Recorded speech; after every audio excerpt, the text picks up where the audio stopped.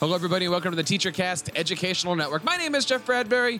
Thank you so much for joining us today and making TeacherCast your home for professional development. Today, we have a very special show. We are celebrating the life, legacy, and livelihood of the one and only Jim Henson. Today is the anniversary of his passing, and to do so, we have a great guest come on to talk all about puppets, great things that Jim Henson has done, and what it can do for our classroom today. I want to bring on our co-host and friend, Dr. Sam Patterson. Sam, how are you today? Welcome to the show. I'm doing great today, Jeff. Thanks for having me. I love this show. Now, today we're going to talk a lot about Jim Henson. We're going to talk about puppets. This is something that you're very passionate about. But before we get to that, I want to remind everybody that we have our Tech Educator podcast live on YouTube, live on Facebook, live on Periscope each and every Wednesday night, 8:30 Eastern. We'd love it if you guys would join us here for our live show. We have a lot of great things happening. And also, if you're out there, check us out on Twitter. We are here over at techeducatorpodcast.com, and you can find all the great things there. And, of course, we want to bring on our co-host from the Northeast, Miss Jennifer Judkins. Jen, how are you today? Great. Good to see you guys. Thank you so much for joining us. How are things over on teachingforward.net? Very good. I had a great training with some teachers today, and this time of year, it's a rush to the finish. So things are hectic at school, but all good. Really nice to have some warm weather rolling in. Now, I got to ask before we get started here, we are going to be talking all about Jim Henson, puppets, puppet making, puppetry. Do you have any fond memories of Jim Henson and watching the Muppet Show? Absolutely. I definitely remember watching the Muppets as a pretty regular show as a kid, and just really being drawn to the different personalities and excited when my favorite puppets would come on, and you'd wait for their kind of moment on the show. And so I'm excited about this topic because I think that it's a topic that teachers don't think about when they're teaching. We don't think about incorporating puppets, but yet it's just such a really friendly and disarming way to introduce different topics to kids. And so I'm excited to learn from Sam about this. Now, of course, we are here live as we are on every single Wednesday night. If you are there in our Facebook audience or on our teachercast.tv, we would love to have a great conversation. So feel free to ask any questions. We are going to be incorporating them as we go along. Maybe even Sam will incorporate them as one of his puppets. So, Sam, let me just kind of open up the questions with you here. As we get ready to celebrate Jim Henson, is it 28 years ago that he passed away? He passed away 28 years ago. Wow. Yeah, it was really, and it was something that surprised everybody. It wasn't like one of these long-term public illness things. And it was just one of those really unfortunate situations where someone got sick quick and it was worse than everybody thought. And then he wasn't there anymore. What was the official ruling? What caused his death again? I believe it was a strain of the flu. Wow. Yeah. Okay. But I think we can all agree that Jim Henson certainly made an impact on everybody, right? Like, who doesn't remember growing up and watching the Muppets? Or, at least in my house, we always sang the 12 Days of Christmas with Miss Piggy doing the 5 golden rings and lots of great stuff. Exactly. Sam, what was your first memory of Jim Henson or the Muppets or any of that? I was a giant fan of the Muppet Show. I think that my love of Sesame Street was directly residual of my love of the Muppet Show, because that was like a first and foremost. And Gonzo and Scooter were really strong favorites for me. And a lot of it really myself, but yes. Beaker, yes. And Honeydew and Beaker was I felt so bad right? for him, but I also appreciated the fact that he was often the butt of the joke and constantly being abused. But it is funny to think back about the different characters. And there were certainly so many of them. We were going to do a little quiz during the show today. Sam, here's our first quiz question. Barkley or Snuffleupagus? Snuffleupagus. Why? Because Snuffleupagus was okay. So do you know the essential debate of Snuffleupagus? Was he real? There was this, seriously, is he real? And was it important to acknowledge he was real? And what did it mean that there was this thing that was real and not real that only Big Bird saw? It was brilliant in a world where half of the characters were clearly not real, yet real. And the other characters were real and real. To have this doubly unreal Snuffleupagus was mind-blowing. And there has actually been a lot of scholarship written about Snuffleupagus. And if you ever want to fall down the rabbit hole, just start reading about, Snuffleupagus debates. I loved Snuffleupagus because of just his relationship with Big Bird, his pace, and really his texture. It was just a completely different thing. Barkley was going to bark and be like Barkley, right? But Snuffleupagus, that's just pure awesomeness. Well, let's see. Sam, that was your quiz question. Jennifer, this is yours. Statler or Waldorf? Oh gosh, you gave me a harder one. Right. What does that mean? Do you have to okay, Jen, we'll give you a few minutes to look up a visual reference. At least I knew the last two you talked about. I could have spoken to that one, Zap. That's all right. You gave Sam the softball question. I'm totally that's like saying which head of the two-headed monster do you like better, right? It's clearly Statler and Waldorf is clearly one puppet. I was going to go Sam for you. The next one was going to be horns up or horns down. I mean, at that one. Right. Sam, start us over here. Jim Henson was. Take it away. Jim Henson was a TV geek. He was a tech geek. Like you look tech innovator. That was Jim Henson. He really wanted to get into local television. He found it absolutely fascinating. And he was around right at the beginning when they were locally producing shows at stations. And he ended up creating puppets in order to be able to create commercial content. And he had some kids shows, and a lot of the early stuff he did was putting on a record album and just putting the puppets in front of the screen to the record album. And this is a fun story. One of the earliest things he was doing was taking Stan Freberg records and playing them and then dancing with the puppets. Now, of course, this is rampantly in violation of copyright laws, right? Like no one was tracking the royalties on this. No one was taking care of it. And somebody told Stan Freberg, there's like, hey, there's this guy down in this, television studio. I think it was in Maryland. And he's, ripping off your records and it's weird. So, Stan Freberg actually went down there and watched Jim Henson do his thing. And instead of confronting him and being like, you have to stop using my work without permission, he was like, wow, that was completely awesome. Keep on rocking in the free world. And, instead of being shut down by lawyers, he was encouraged and indulged.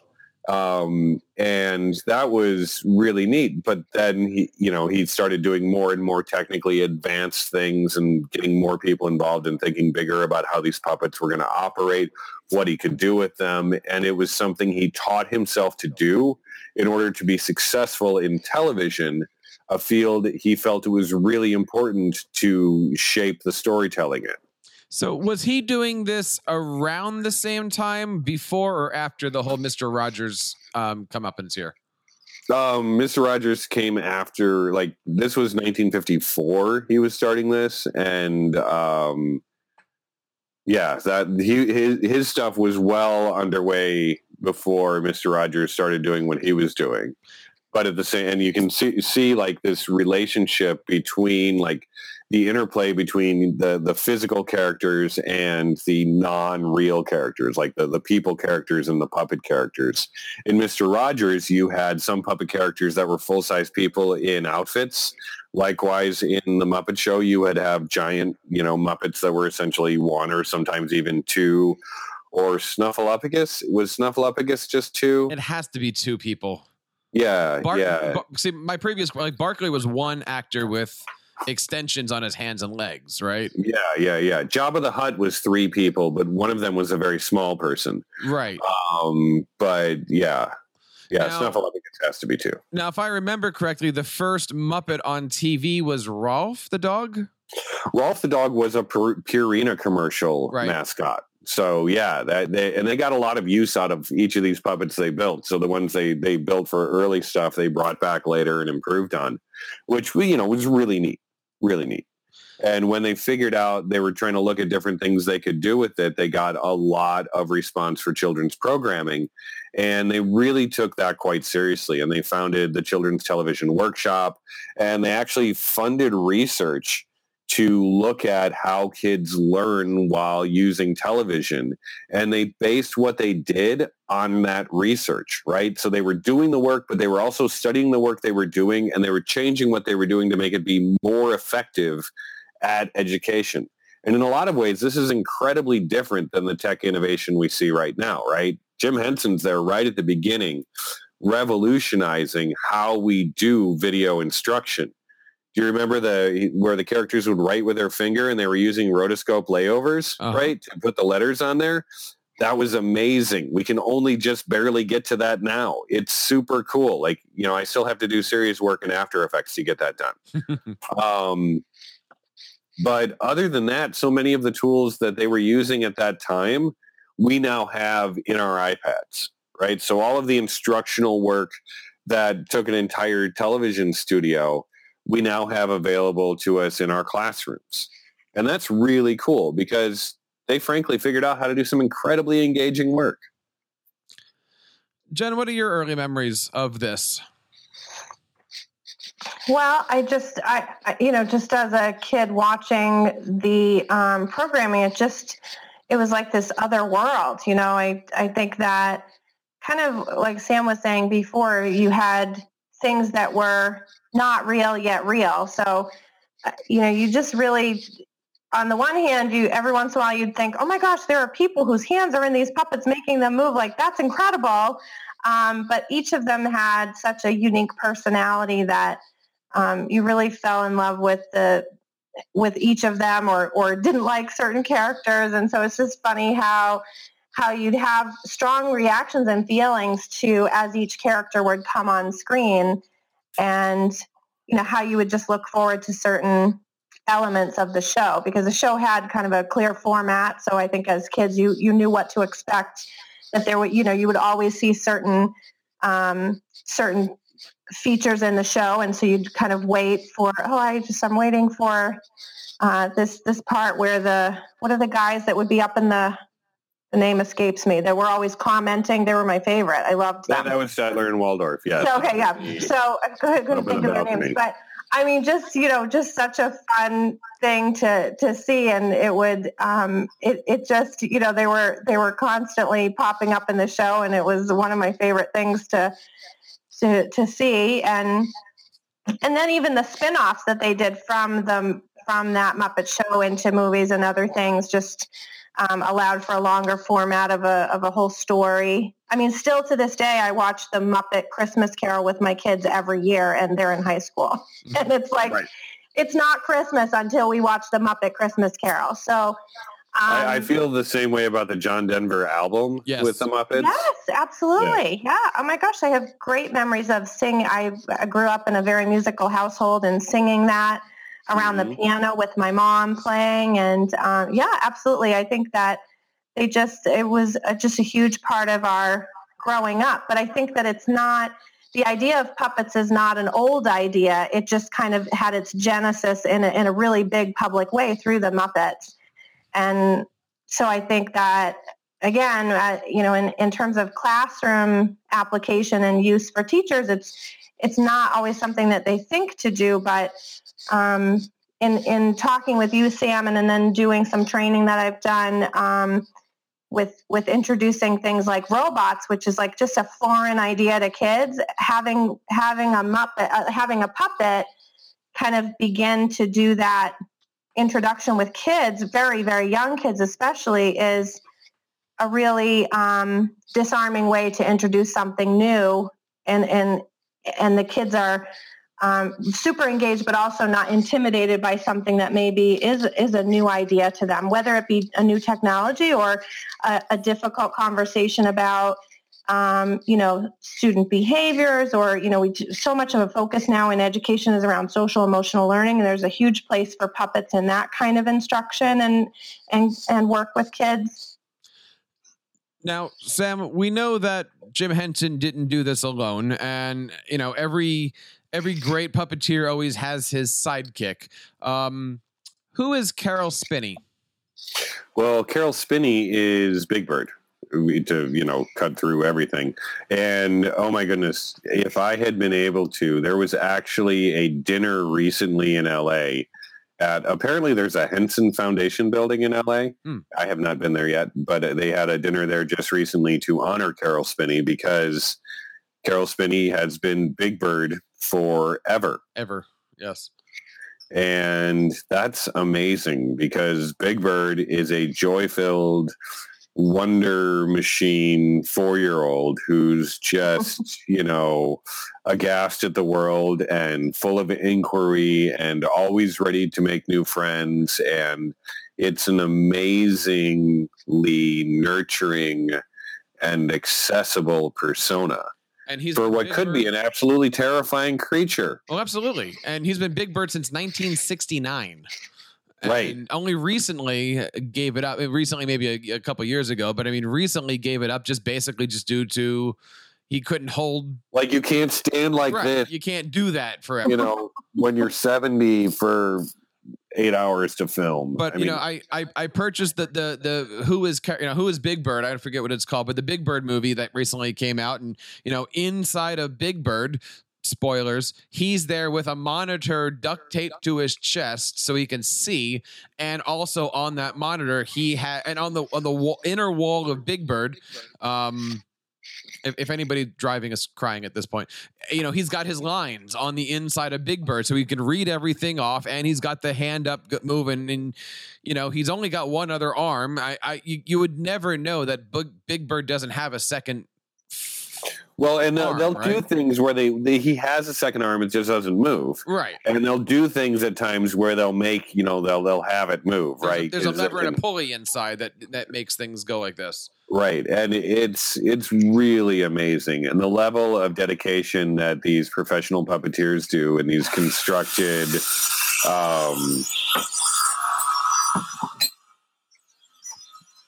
characters it is pretty amazing. Was that your inner Caroll Spinney talking?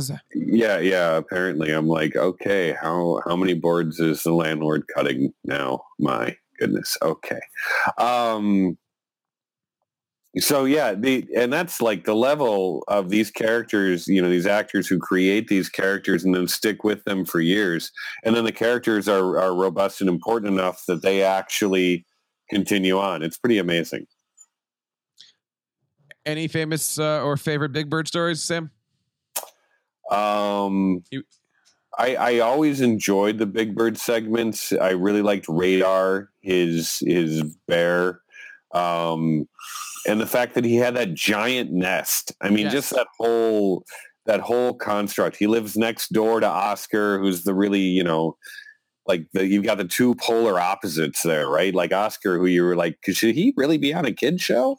And, then you've got Big Bird, who's just literally sunshine embodied. What made it so special? Now, you and I have said many times, and also you've said many times, puppets are magic, right? Now, what is it about that phrase that is so true? Even back in 1969 when they started all of this stuff, why is it that puppets are magic, Sam? Puppets are literally magic because they require you to enter into a social contract, and they require you to accept things that are not real. And they're not real. You know that the same person is speaking right now, but you also know that it's a fuzzy orange puppet named Waka. That's for you in-car listeners. Yes, there's two of us on the screen now, and both of our lips are moving, and yet you're looking at the orange puppet. There, did I accurately recreate that for them, Jeff? They're driving, Sam. Right. That's why I narrated the whole thing. It was amazing.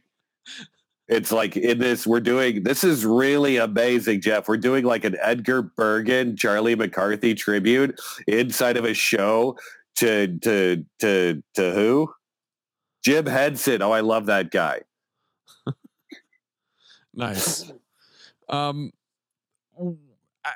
get it, right? Like we've been talking about this a lot, and I've seen you in action with people who are just mesmerized by Waka or by something. You know what it comes down to, Jeff? No, I don't. Tell me.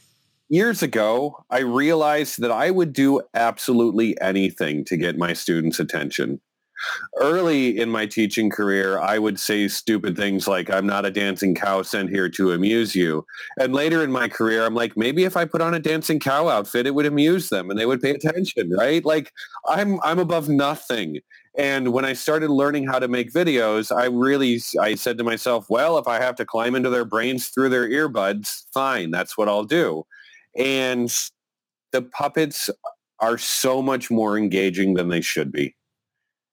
Why? And why? Because you get somebody to do a mental thing where they buy into it, right? There is that social contract, and you need that in learning. You need that relationship, right? And when I come at the students and I say, well, you have to do this, this, and this with your paragraph, that can be really monolithic because I've said one thing. And I often like them to make important choices. So maybe when we're talking about paragraphs, instead I have the puppet say, okay, well, what you got to do is you have to write a paragraph that convinces a guy to do a thing. And I'm like, wow, that's really, really vague. Okay, you're right. It convinces a guy or gal to do a thing. Well, you just made it more vague with more words. That was impressive. Thank you.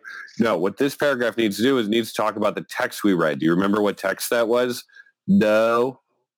Yes, you do. You just say no to frustrate me. That's true. The text and you can kind of have that conversation, which is a little bit like a stand-up comedy routine, but it's really telling them what they need to do, and they're paying a little bit more attention because it might be funny or it might be weird. Or, when I was teaching with my high school kids, the puppet might swear. Well, let's take a look at what you just said. You said stand-up comedy routine, and let's kind of dive back into Sesame Street.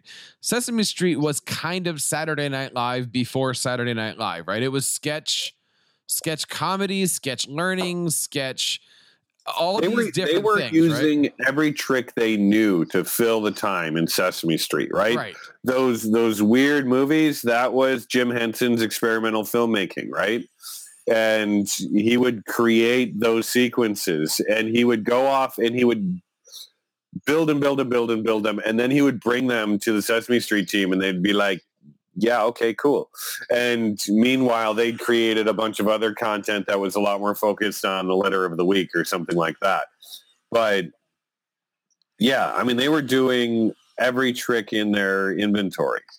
Jennifer, Ralph the dog or Fozzie Bear?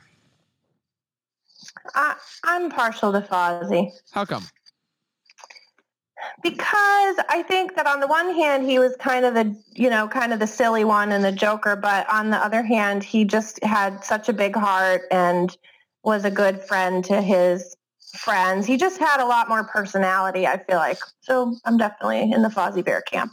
Okay, I can see that. Sam, while I have you here, the Manamana guy or the Kuzbanian? Right? Right. I can't say. Had a mating dance. With the Mel and the Meltones. Fun fact: Waka is directly stolen from Waka Waka Waka. Really? How? And what was the direct? Like, okay, so let's jump back into that now. We're going to be all over the place here, guys. So, you decided to create puppets, I would assume, based off of what? When you've been teaching for a really long time and you can't figure out how else to get better at it, and then you have a little minor breakdown, and then you try to figure out how to do something a little bit different. No, I had them all at the same time.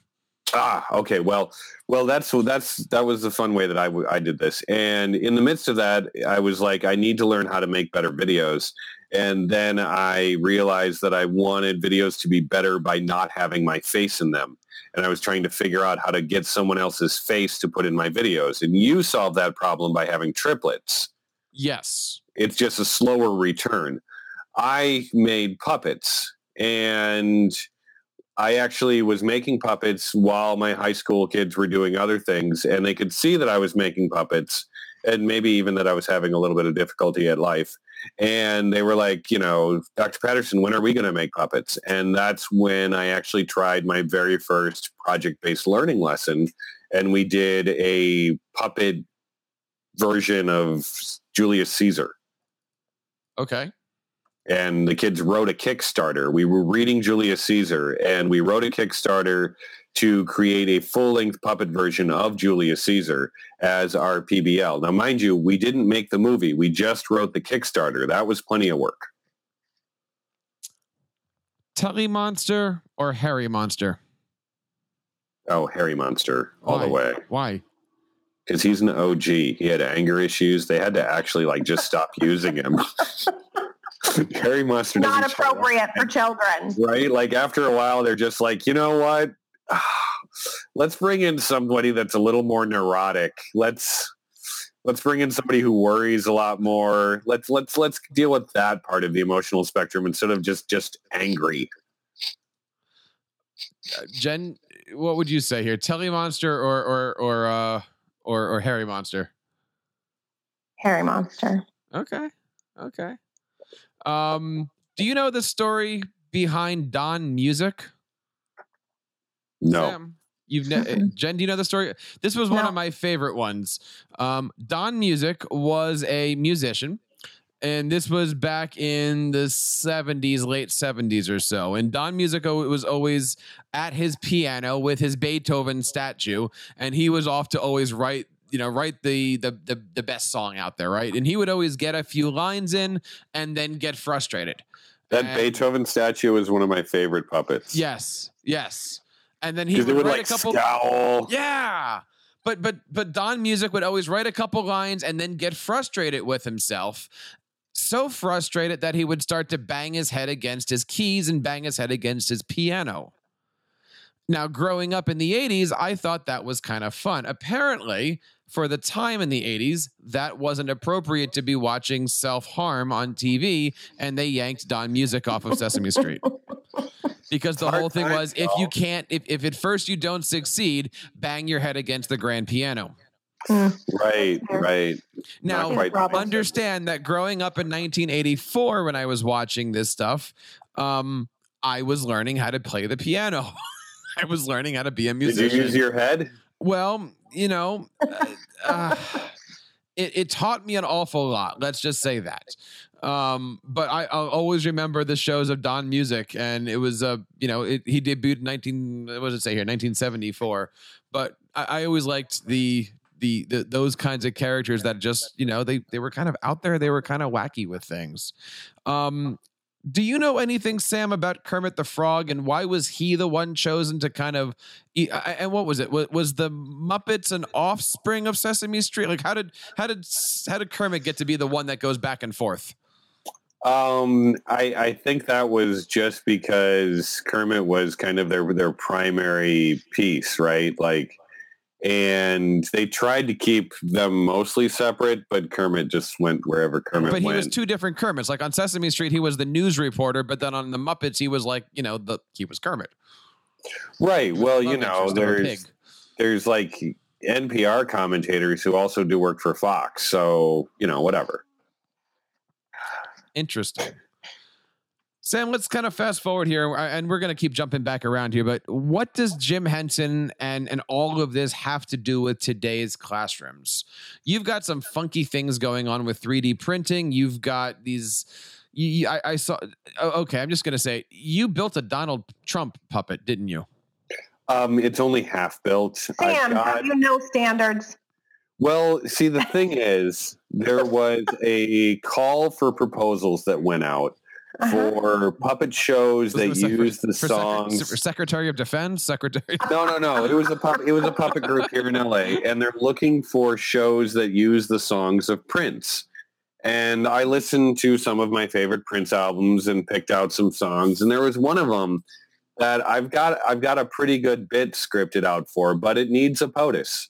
So, I've got a POTUS about half built. So if they need me to do that bit, you're ready. Good, I have the tool needed to do that bit. And this is iPuppet Donald? It's not going to have its own Twitter account. That wouldn't work out. I'm glad to hear you have limits. Is that why Twitter's been changing all of its policies? Okay. Right? So what do you do with this stuff, right? Like we've talked about, I want to hit this, but on we one talked level, about the paper bags, right? Like paper bags can be good for what? Paper bags are great for designing a puppet quickly and teaching kids how to make a voiceover. Because if you make a video with a paper bag, you're not going to hear anything the kid's saying at all. But doing a voiceover is amazing. If you do a 1-minute video with a voiceover, you're hitting so many different skill sets that, like, on the ELA standards, you've got all of the essentially public speaking standards that are accessible through video making, particularly if you pay close attention to the voiceover. I work at a school that's a mainstreaming environment for deaf and hard of hearing students. Mm-hmm. And it hadn't occurred to me what a great language practice activity video creation with puppets is, right? But you're making a short video, you've got a script, the puppet makes it fun enough that they're willing to repeat it a couple of times.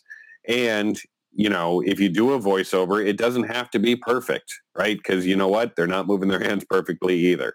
So it's really nice to kind of have that slop available and be able to have the fun that can kind of get them through the somewhat complex process of making 2 recordings and putting them together.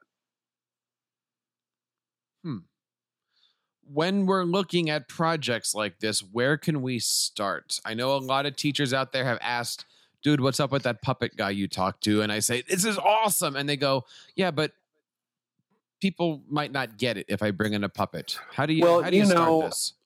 You start this by realizing that every day as a teacher, you have done the most steadfast, trustworthy, accessible, reputable work you can do. Always on the lookout for your reputation, always making sure that the work you're bringing to your students is top-notch. And people have set your butt on fire time and again for it in ways you could never anticipate, right? Nobody? It's just me? Just you. I don't believe it. I don't believe it. I think we have stuff that goes wrong every day. We have lessons that people don't like all the time.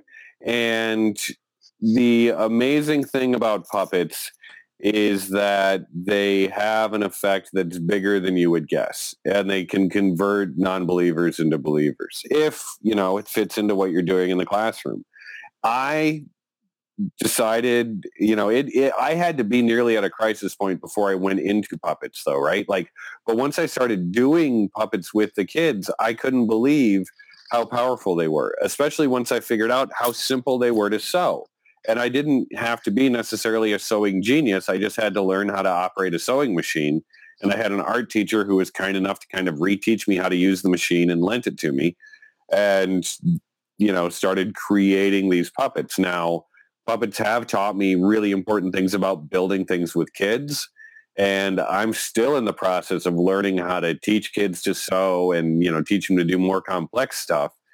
But I'd say in a lot of ways, when I said to myself, gosh, I wonder if YouTube can teach me how to make a puppet, it fundamentally changed what I do as a teacher. Sam, I want to take a quick tangent here. We have an interesting conversation going on here on our Facebook. We have Alexis on. Alexis, I might add, grew up with me. We went to high school together, and she's telling me that Animal is her favorite puppet. So I want to throw this one at you here, Sam. Animal or Sweetums? Okay, well, Animal is phenomenal.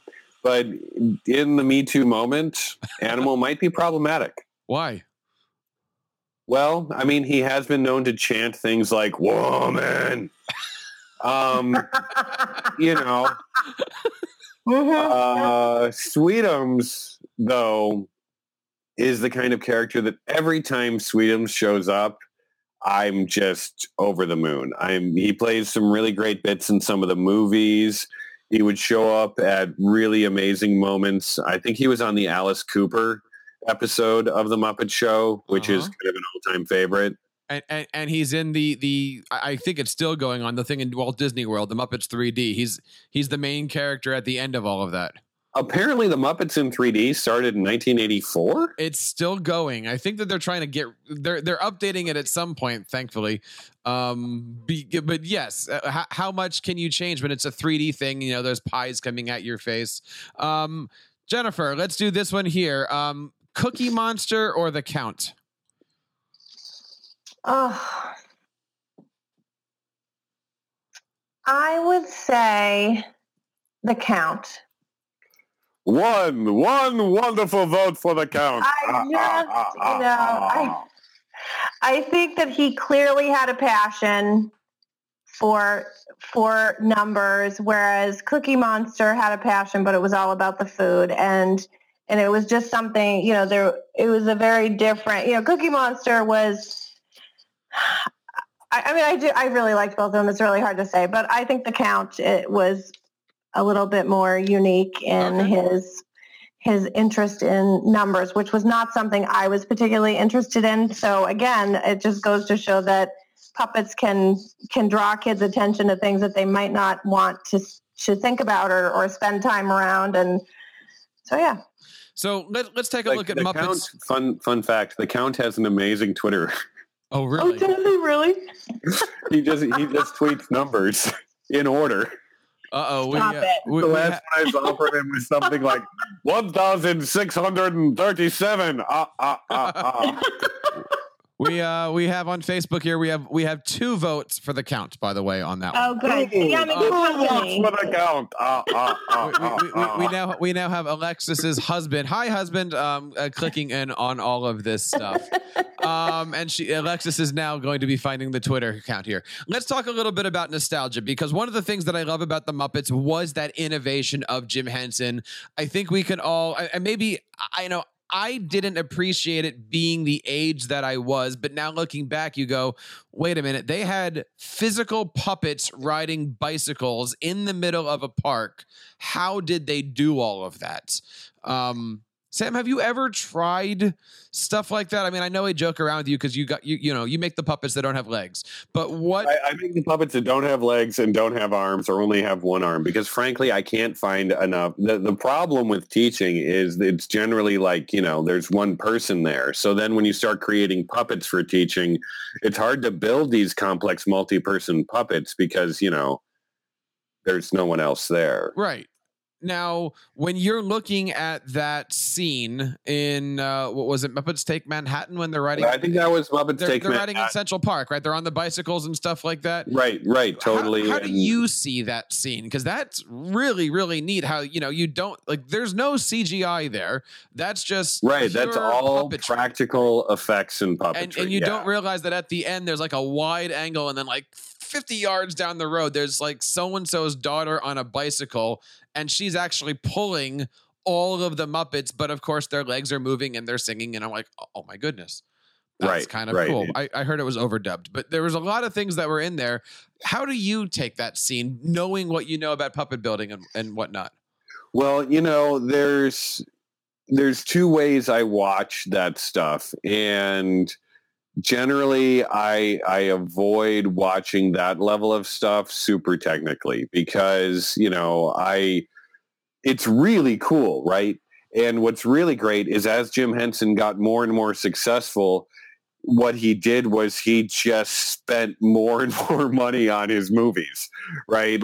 He was just trying to create the coolest, most amazing stuff that he could and was in love with the art of it and was in love with that creative process and getting all of these smart people together to create amazing work. The level of green screen combined with physical sets of, for example, Fraggle Rock, Right.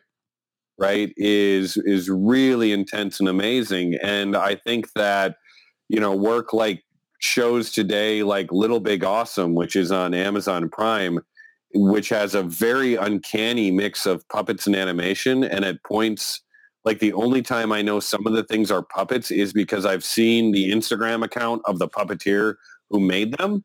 Right. And I've seen that character like floating on the green background with the three people holding up Old Man Satellite as they're doing their work. But when it's integrated into the animation, you can't tell. It's just redonkulous how seamless it is. And, that's a legacy that goes all the way back to what Jim Henson and Frank Oz and all of them were doing, in New York.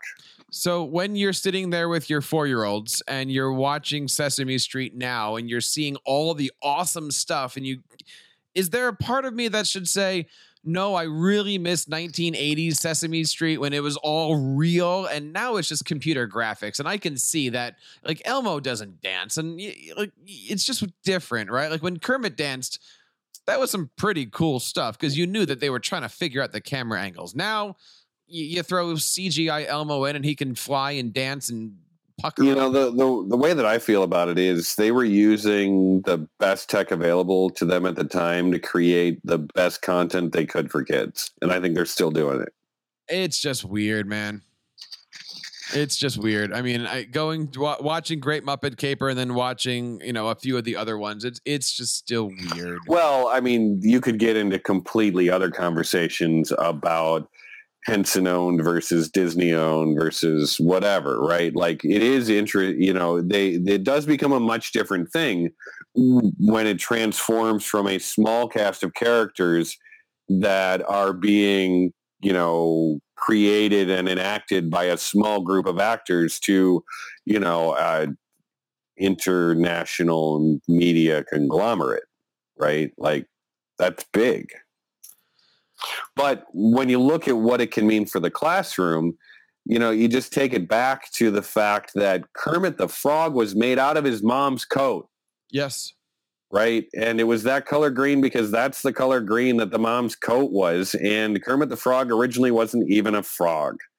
And then they put the collar on him and they were like, it could be a frog. And it became Kermit the Frog. He didn't even like the fact that it was a frog for a long time. It took him a while to kind of relax into it because he wanted it to just be this thing that didn't have a name so that it would interact more with people's imagination. Labyrinth or Dark Crystal?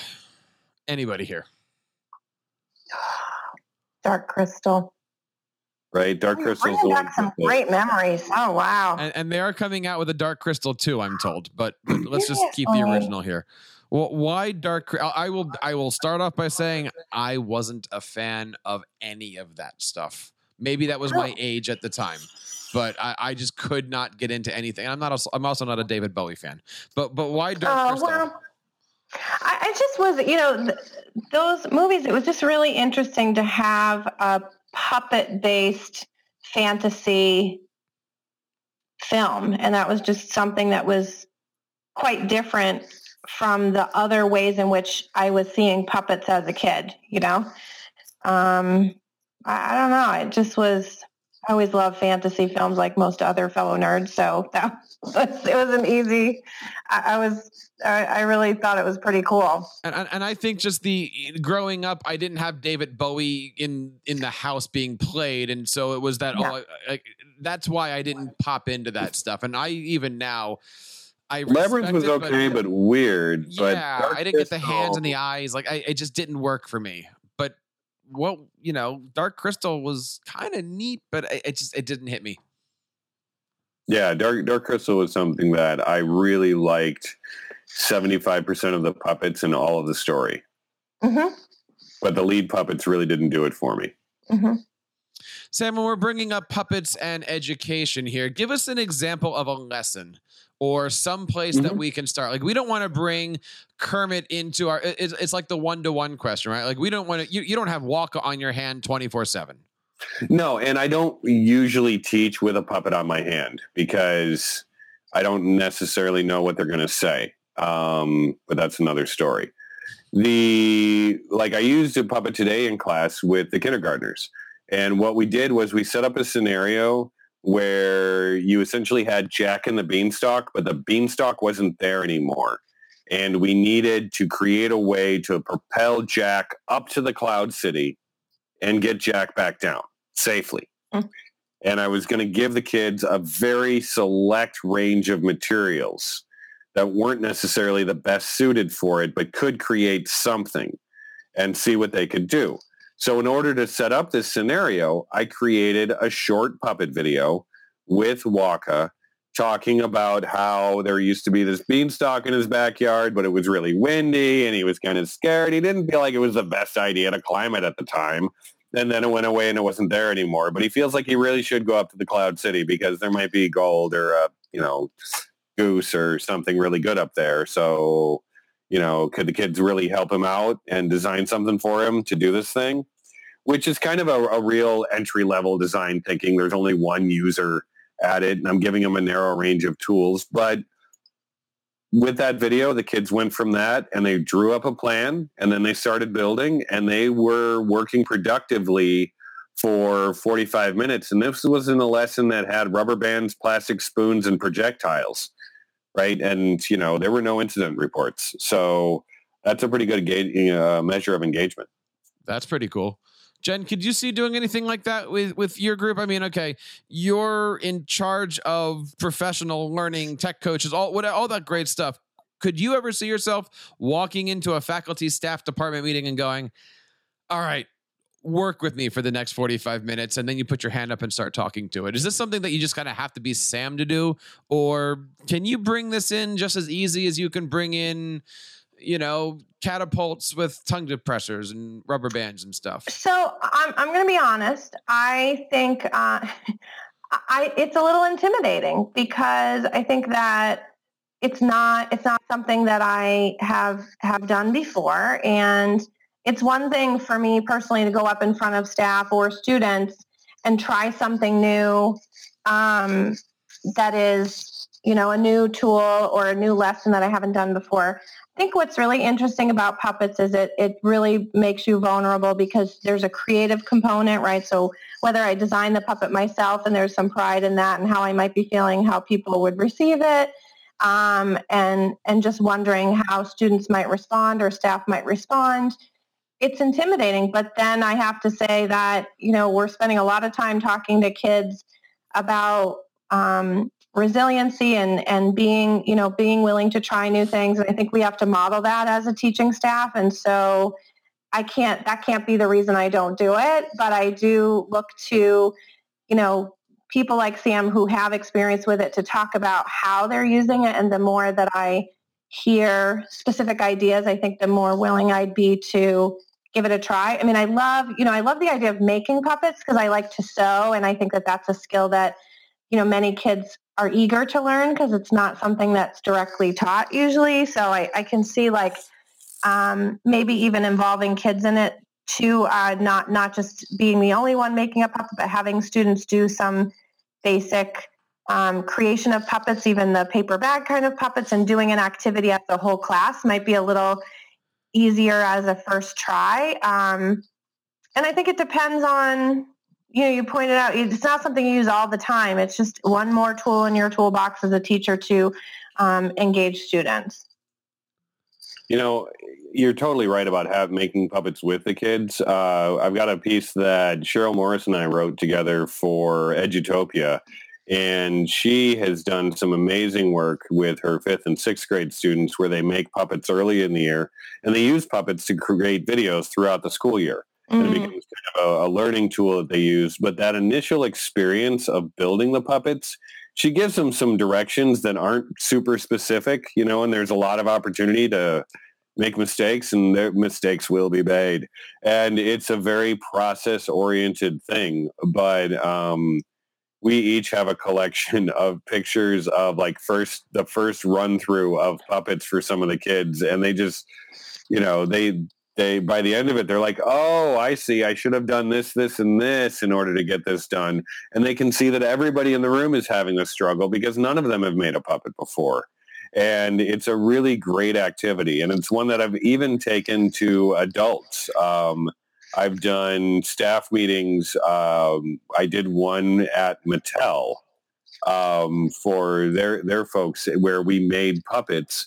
And, even those folks who you think, like, being at a toy company, they would be super strong, creative people, whatever, really found it to be an amazing, eye-opening event to make puppets. And, with my kids, sometimes I start with paper bags, but sometimes I jump straight into hand sewing, fleece ones, because it's just not that hard. Mm-hmm. Well, and I think, you mentioned briefly, but I just want to underscore the piece about the ELA speaking skills. And I think that, we're very focused on writing and reading fluency, but one of the big components of fluency is the speech part, when students are maybe reading their writing aloud, or a book that they've, that they want to share with their peers. And so when there's a puppet involved, then it's even, I think kids are more focused on the expressive speech, which is really an important skill.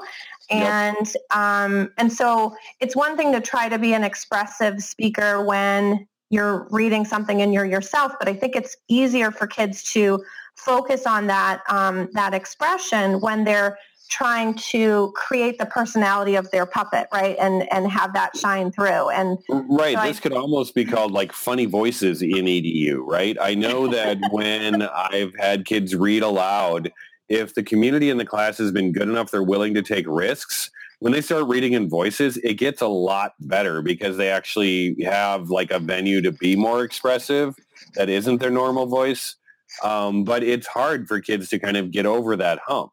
And puppets are, one of the ways that puppets are magic is they're an end run around ego.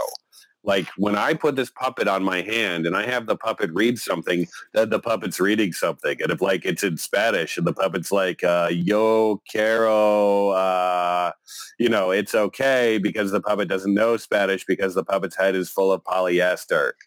Right? It's not personal. It's the puppet. And we're trying to do right, but the puppet made a mistake. Okay, now we're going to, and that puppet, it actually exports the mistake to the puppet. Like it actually hurts less because the puppet's involved. And that's, one of the ways that puppets can be really amazing. I like it because it constantly makes me more accessible. I'm typically the tallest, biggest, malest person in the rooms where I teach these days. And, having a puppet there where, like I do Wednesday morning greeting at the back gate. So instead of being like the bouncer at the back gate, I've got my king puppet on there. And this morning he's like, felicitous salutations, everyone. And, that was amazingly hilarious. And all of the adults got the joke and the kids were just like, God, Dr. Patterson's weird. All right. Next round here. And sometimes Jim Henson was good for creating puppets that weren't necessarily made from anything. So, Sam, here's the next round. Gordon, Luis, or Bob? Bob. Why? Bob. I don't know. Probably because... Didn't Bob write a lot of the songs? I think Bob ended up singing a lot. Bob talked to Grover a lot, and I was a big fan of Grover, and they had a lot of co-screen time. Mm-hmm. Yeah. Okay. Jen, let's see here. We have Dr. Teeth or the Swedish Chef? Oh, come on. The Swedish Chef. That's easy. Hysterical. And why? I loved his accent. I mean, how could you not? How could you not? Right? Hysterical. Loved him. And I think the Swedish Chef carried some really important cultural messages. One of them being that, you can understand someone even if you don't share their language. Mm-hmm. I thought the cultural thing was never put a rubber chicken in a hot pot. Or as he would say, biggest mortgage, forgus. One of the things that Sesame Street did was and Sam brought this up earlier, it dealt with topics that were hard to deal with. Sam, where were you, or what? I don't want to say how old you were, but where were you in 1984? 1984, I was still living in my parents' house, attending a local school, probably fourth or third grade. And what was the major event that happened on Sesame Street in 1984?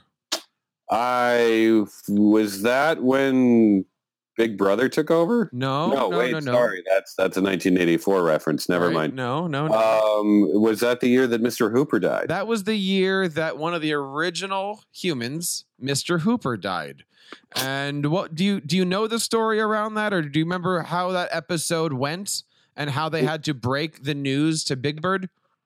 I remember it somewhat. I wasn't watching Sesame Street as much at the point, but I do remember like watching that episode. But I remember watching it, but knowing it was coming. It wasn't a surprise to me. They definitely prepped that one. Yeah. And Mr. Rogers did that too. He did a whole week on divorce, and they prepped that one with parents that says, hey, this is coming next week, kind of a thing. Right. By the way, if you're out there listening to this, I'm finding all these YouTube clips. So the show notes for today, this is episode number 183 here, the Tech Educator Podcast. Basically our show notes is just going to be filled with Big Bird videos here. So, yeah, there's a 5-minute video here of saying goodbye to Mr. Hooper. And it's basically, how do you explain to what was he, 4 years old, 6-year-old? How do you explain to a 4-year-old that this person's no longer going to be around? Right. Pretty powerful stuff back then. Yep. And, they wanted to make sure they got it right, and they worked real hard at it. Jen, do you remember that? Yeah. Yep. And I think that that's one of the hallmarks, that they didn't avoid tough topics. And I think that can be seen in a lot of the episodes that they did, that they were really thoughtful about. The puppets allowed them to discuss topics that were maybe not so easy to explain to kids. But again, that's what we've been talking about today, is that puppets sort of break down what would otherwise be barriers to. And they can ask every question.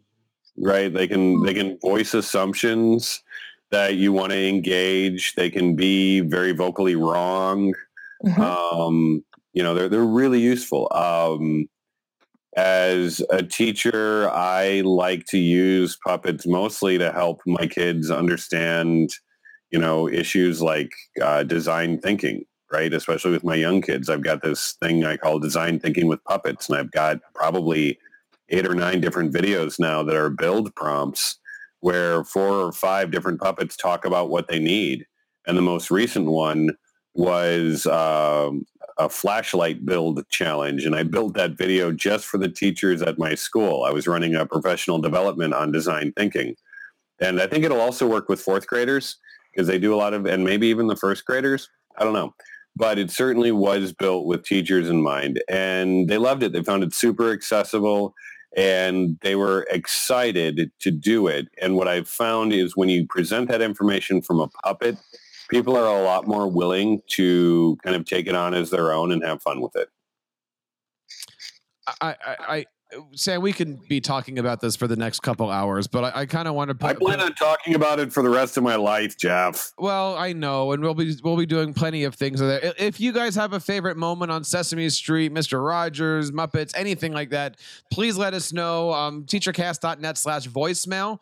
I'm plugging that one because we would love to hear from you about all of that. Let me give you 2 more rounds as we go through here. I'll throw the easy one out to both of you guys. Sesame Street or Muppet Show?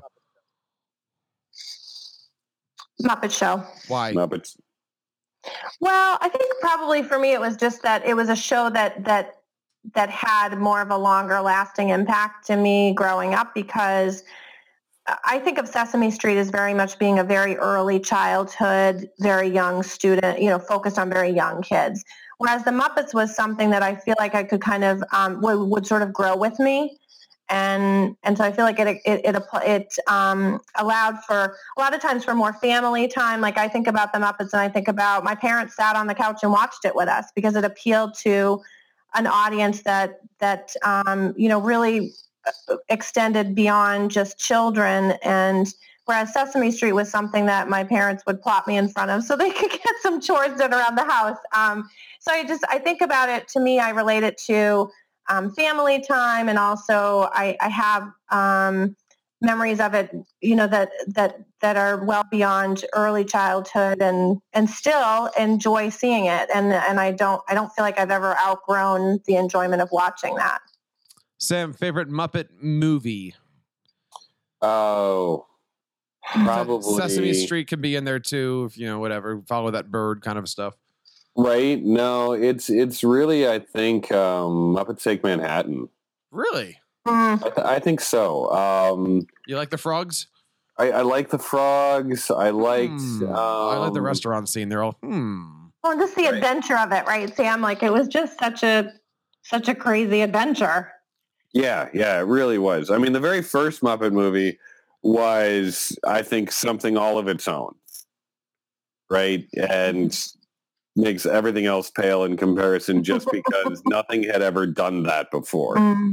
And one of my favorite things to do as a teacher is to have kids build a puppet.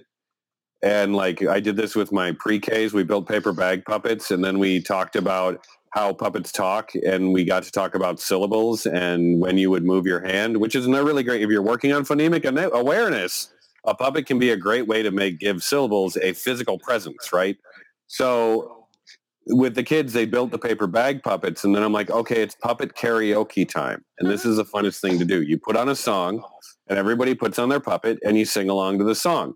Now, if you have a room full of adults, like if there's, say, a tour group coming through, and you want to make all of the adults cry, you make that song Rainbow Connection, right? You just drop partway into the song.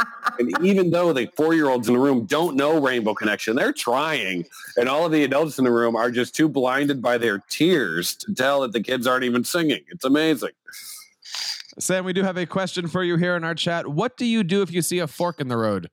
You see a fork in the road, you take it. You take it. Of course you do.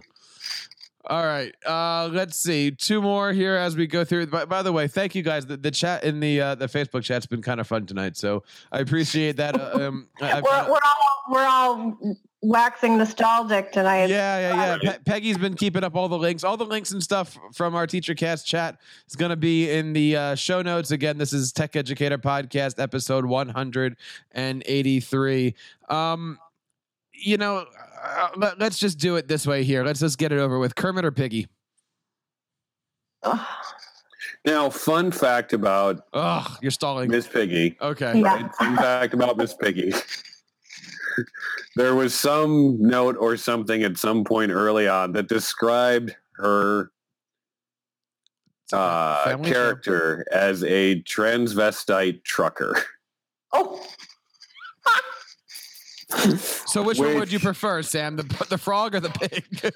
Well, it's Kermit all day long, right? Like when Piggy was the character you loved to hate, right? Because she was really obnoxious, but at the same time, she had that karate chop that just settled things. Right. Now, and Sam, I'm gonna stand up for Miss Piggy here because I just want to say that as a little girl growing up, it was kind of great to see an independent woman and somebody that would stand up for themselves. Now, totally, she didn't always go about it in the most feminine and gracious way, but I think in some ways there's some value in kids seeing that it's important to stand up for yourself and to have a voice. I gotta tell you, I kind of like the Miss Piggy Joan Rivers scene in Muppets Take Manhattan, right? Where they've got the lipstick and the powder, and that was kind of fun, right? That was totally so adorable. Growing up, they have so much fun, and Miss Piggy was such a great presence on the Muppet Show because it was her show as much as it was Kermit's. And the different guests that would interact with her, it was clearly a lot of fun. Well, and that you needed that yin and yang with that, the two of them were total counterpoints to each other, and that's one of the big things that made the show was that they were so different, and yet you loved them in their own way. And like you say, kind of Miss Piggy was the one you love to hate, but it's also, I think if everybody was like Kermit, it would kind of be a bit of a snooze fest, Totally. He was just trying to get he's like just trying to get it done, right? Oh geez, need a little action in there. So Miss Piggy kept it interesting. All right, I saved the hardest one for the end here. Bert or Ernie? Well, I don't think that was hard. I think the Piggy and Kermit one was harder. Sam is quiet. Well, I was always more of I always identified with Ernie more than Bert because Ernie would torment Bert, and yes. Bert always thought that he understood everything better than Ernie did, but Ernie understood that well enough to be able to torment the heck out of Bert. And do you remember the nighttime "What time is it" skit? I don't remember that one. I don't remember that. We just saw this one, okay? Bert, middle of the night, right? Bert's asleep. Ernie's asleep. Ernie wakes up and goes to Bert, "Hey, Bert, what time is it?" And Bert goes, "I don't know. It's the middle of the night. Go back to sleep." So Ernie goes, and he goes, "Bert, what time is it?" "I don't know, Ernie. Go back to sleep." "What time is it? Turn on the light." Ernie goes, "I don't want to turn on the light. Then I'd be awake." And so then he goes, "Bert, what time is it?" He goes, "I don't know. Let me get some sleep." So a couple seconds goes by, and Ernie goes out and opens the window and starts singing "O Solo Mio." And he's on and on and on and on. And finally somebody wakes up and goes, "Ernie, it's 3:00 in the morning. Shut up." And then Ernie closes the window and goes in. He goes, "Hey, Bert, it's 3:00 in the morning." And I love that stuff. And now you know what's so great is I feel like that is like a conversation that happens in my house where my husband's like, "I'm sleeping and now you woke me up to ask what time it is." Right. But I'm like, "Yeah, so can you tell me now that you're awake?" I'm seeing this as the father of 4-year-old triplets. And this is a completely different point of view for me because I know that Robert and Christopher are going to do this one day with each other. Guys, we want to hear what's going on with you. If you got to the end of this show, what do you think? Personally, we'll give you a merit badge. Right, yeah, Sam will certainly get you a merit badge. He'll even 3D print one of you guys. But seriously, we want to know what you're thinking about. We love, of course, all the conversations happening over on teachercast.tv. Let us know. Peggy, you've been great with all the links. Peggy says, "Thanks for the fun trip down memory lane." Mm-hmm. We want to do these shows more often. I mean, the last one of these memory shows we did, I think, was Steve Jobs a couple years ago. There's a lot of great things that we can be talking about as we go through here. Can I tell you one of my puppet fantasies, Jeff? No, we're going to end the show. Oh, okay, fine. Hashtag puppet fantasy. This will bring in the views. Wow. Right? I don't know that I want to see that hashtag used. No, I wouldn't click on it even if we used it. I'm just saying. We've gone from Peggy. We've gone from the use of hashtags that sound like that. Yeah. No. But think about it here. We've gone from Piggy was a drag queen trucker to Bert versus Ernie to now he's got puppet fantasies. Go ahead. Then the updated version of Statler and Waldorf should be Old Man Steve Jobs and Old Man Jim Henson because it's a darn shame we don't get either of them. True. If I had a mic, I would drop it. Oh, wait, I do. Guys, thanks so much for coming on the show tonight. This has been great. It was one of those we needed to do a show like this for a while. Definitely not a tech show, and that's okay. You can be a tech educator without talking tech. Let's see. Alexis is saying you should do a high fidelity style top 10. Okay. I don't know what that means. Alexis, we'll what have does to that look mean? that up, Alexis. You're cooler than we are. Sorry. Oh, always was. Yes. Let's see, Alexis, what, you graduated a year ahead of me? That was what that was. Guys, please check us out, techeducatorpodcast.com. We are coming up on some pretty awesome milestones here, both on the channel. We're almost at 10,000 YouTube subscribers. So guys, please check it out. teachercast.net/YouTube. We're a few hundred away, but still at 96 or 9,700 YouTube subscribers. That's pretty darn cool. So guys, thank you for all the support. teachercast.net/YouTube is what we want to support today. Sam, where do we find you? You can find me and all my things at mypaperlessclassroom.com. Jennifer, where do we find you? I'm online at teachingforward.net and Twitter at Teaching Forward. All right, one last one here because I'm sitting here staring at pictures. Beaker or Scooter? Please, Beaker. Scooter. I knew that was I knew that was going to We'll have it out next time. Yep. And find out next week when we continue our Tech Educator podcast. Salute to whatever we're going to talk about next week. Keep up the great work in your classroom, guys, and continue sharing your passions with your students.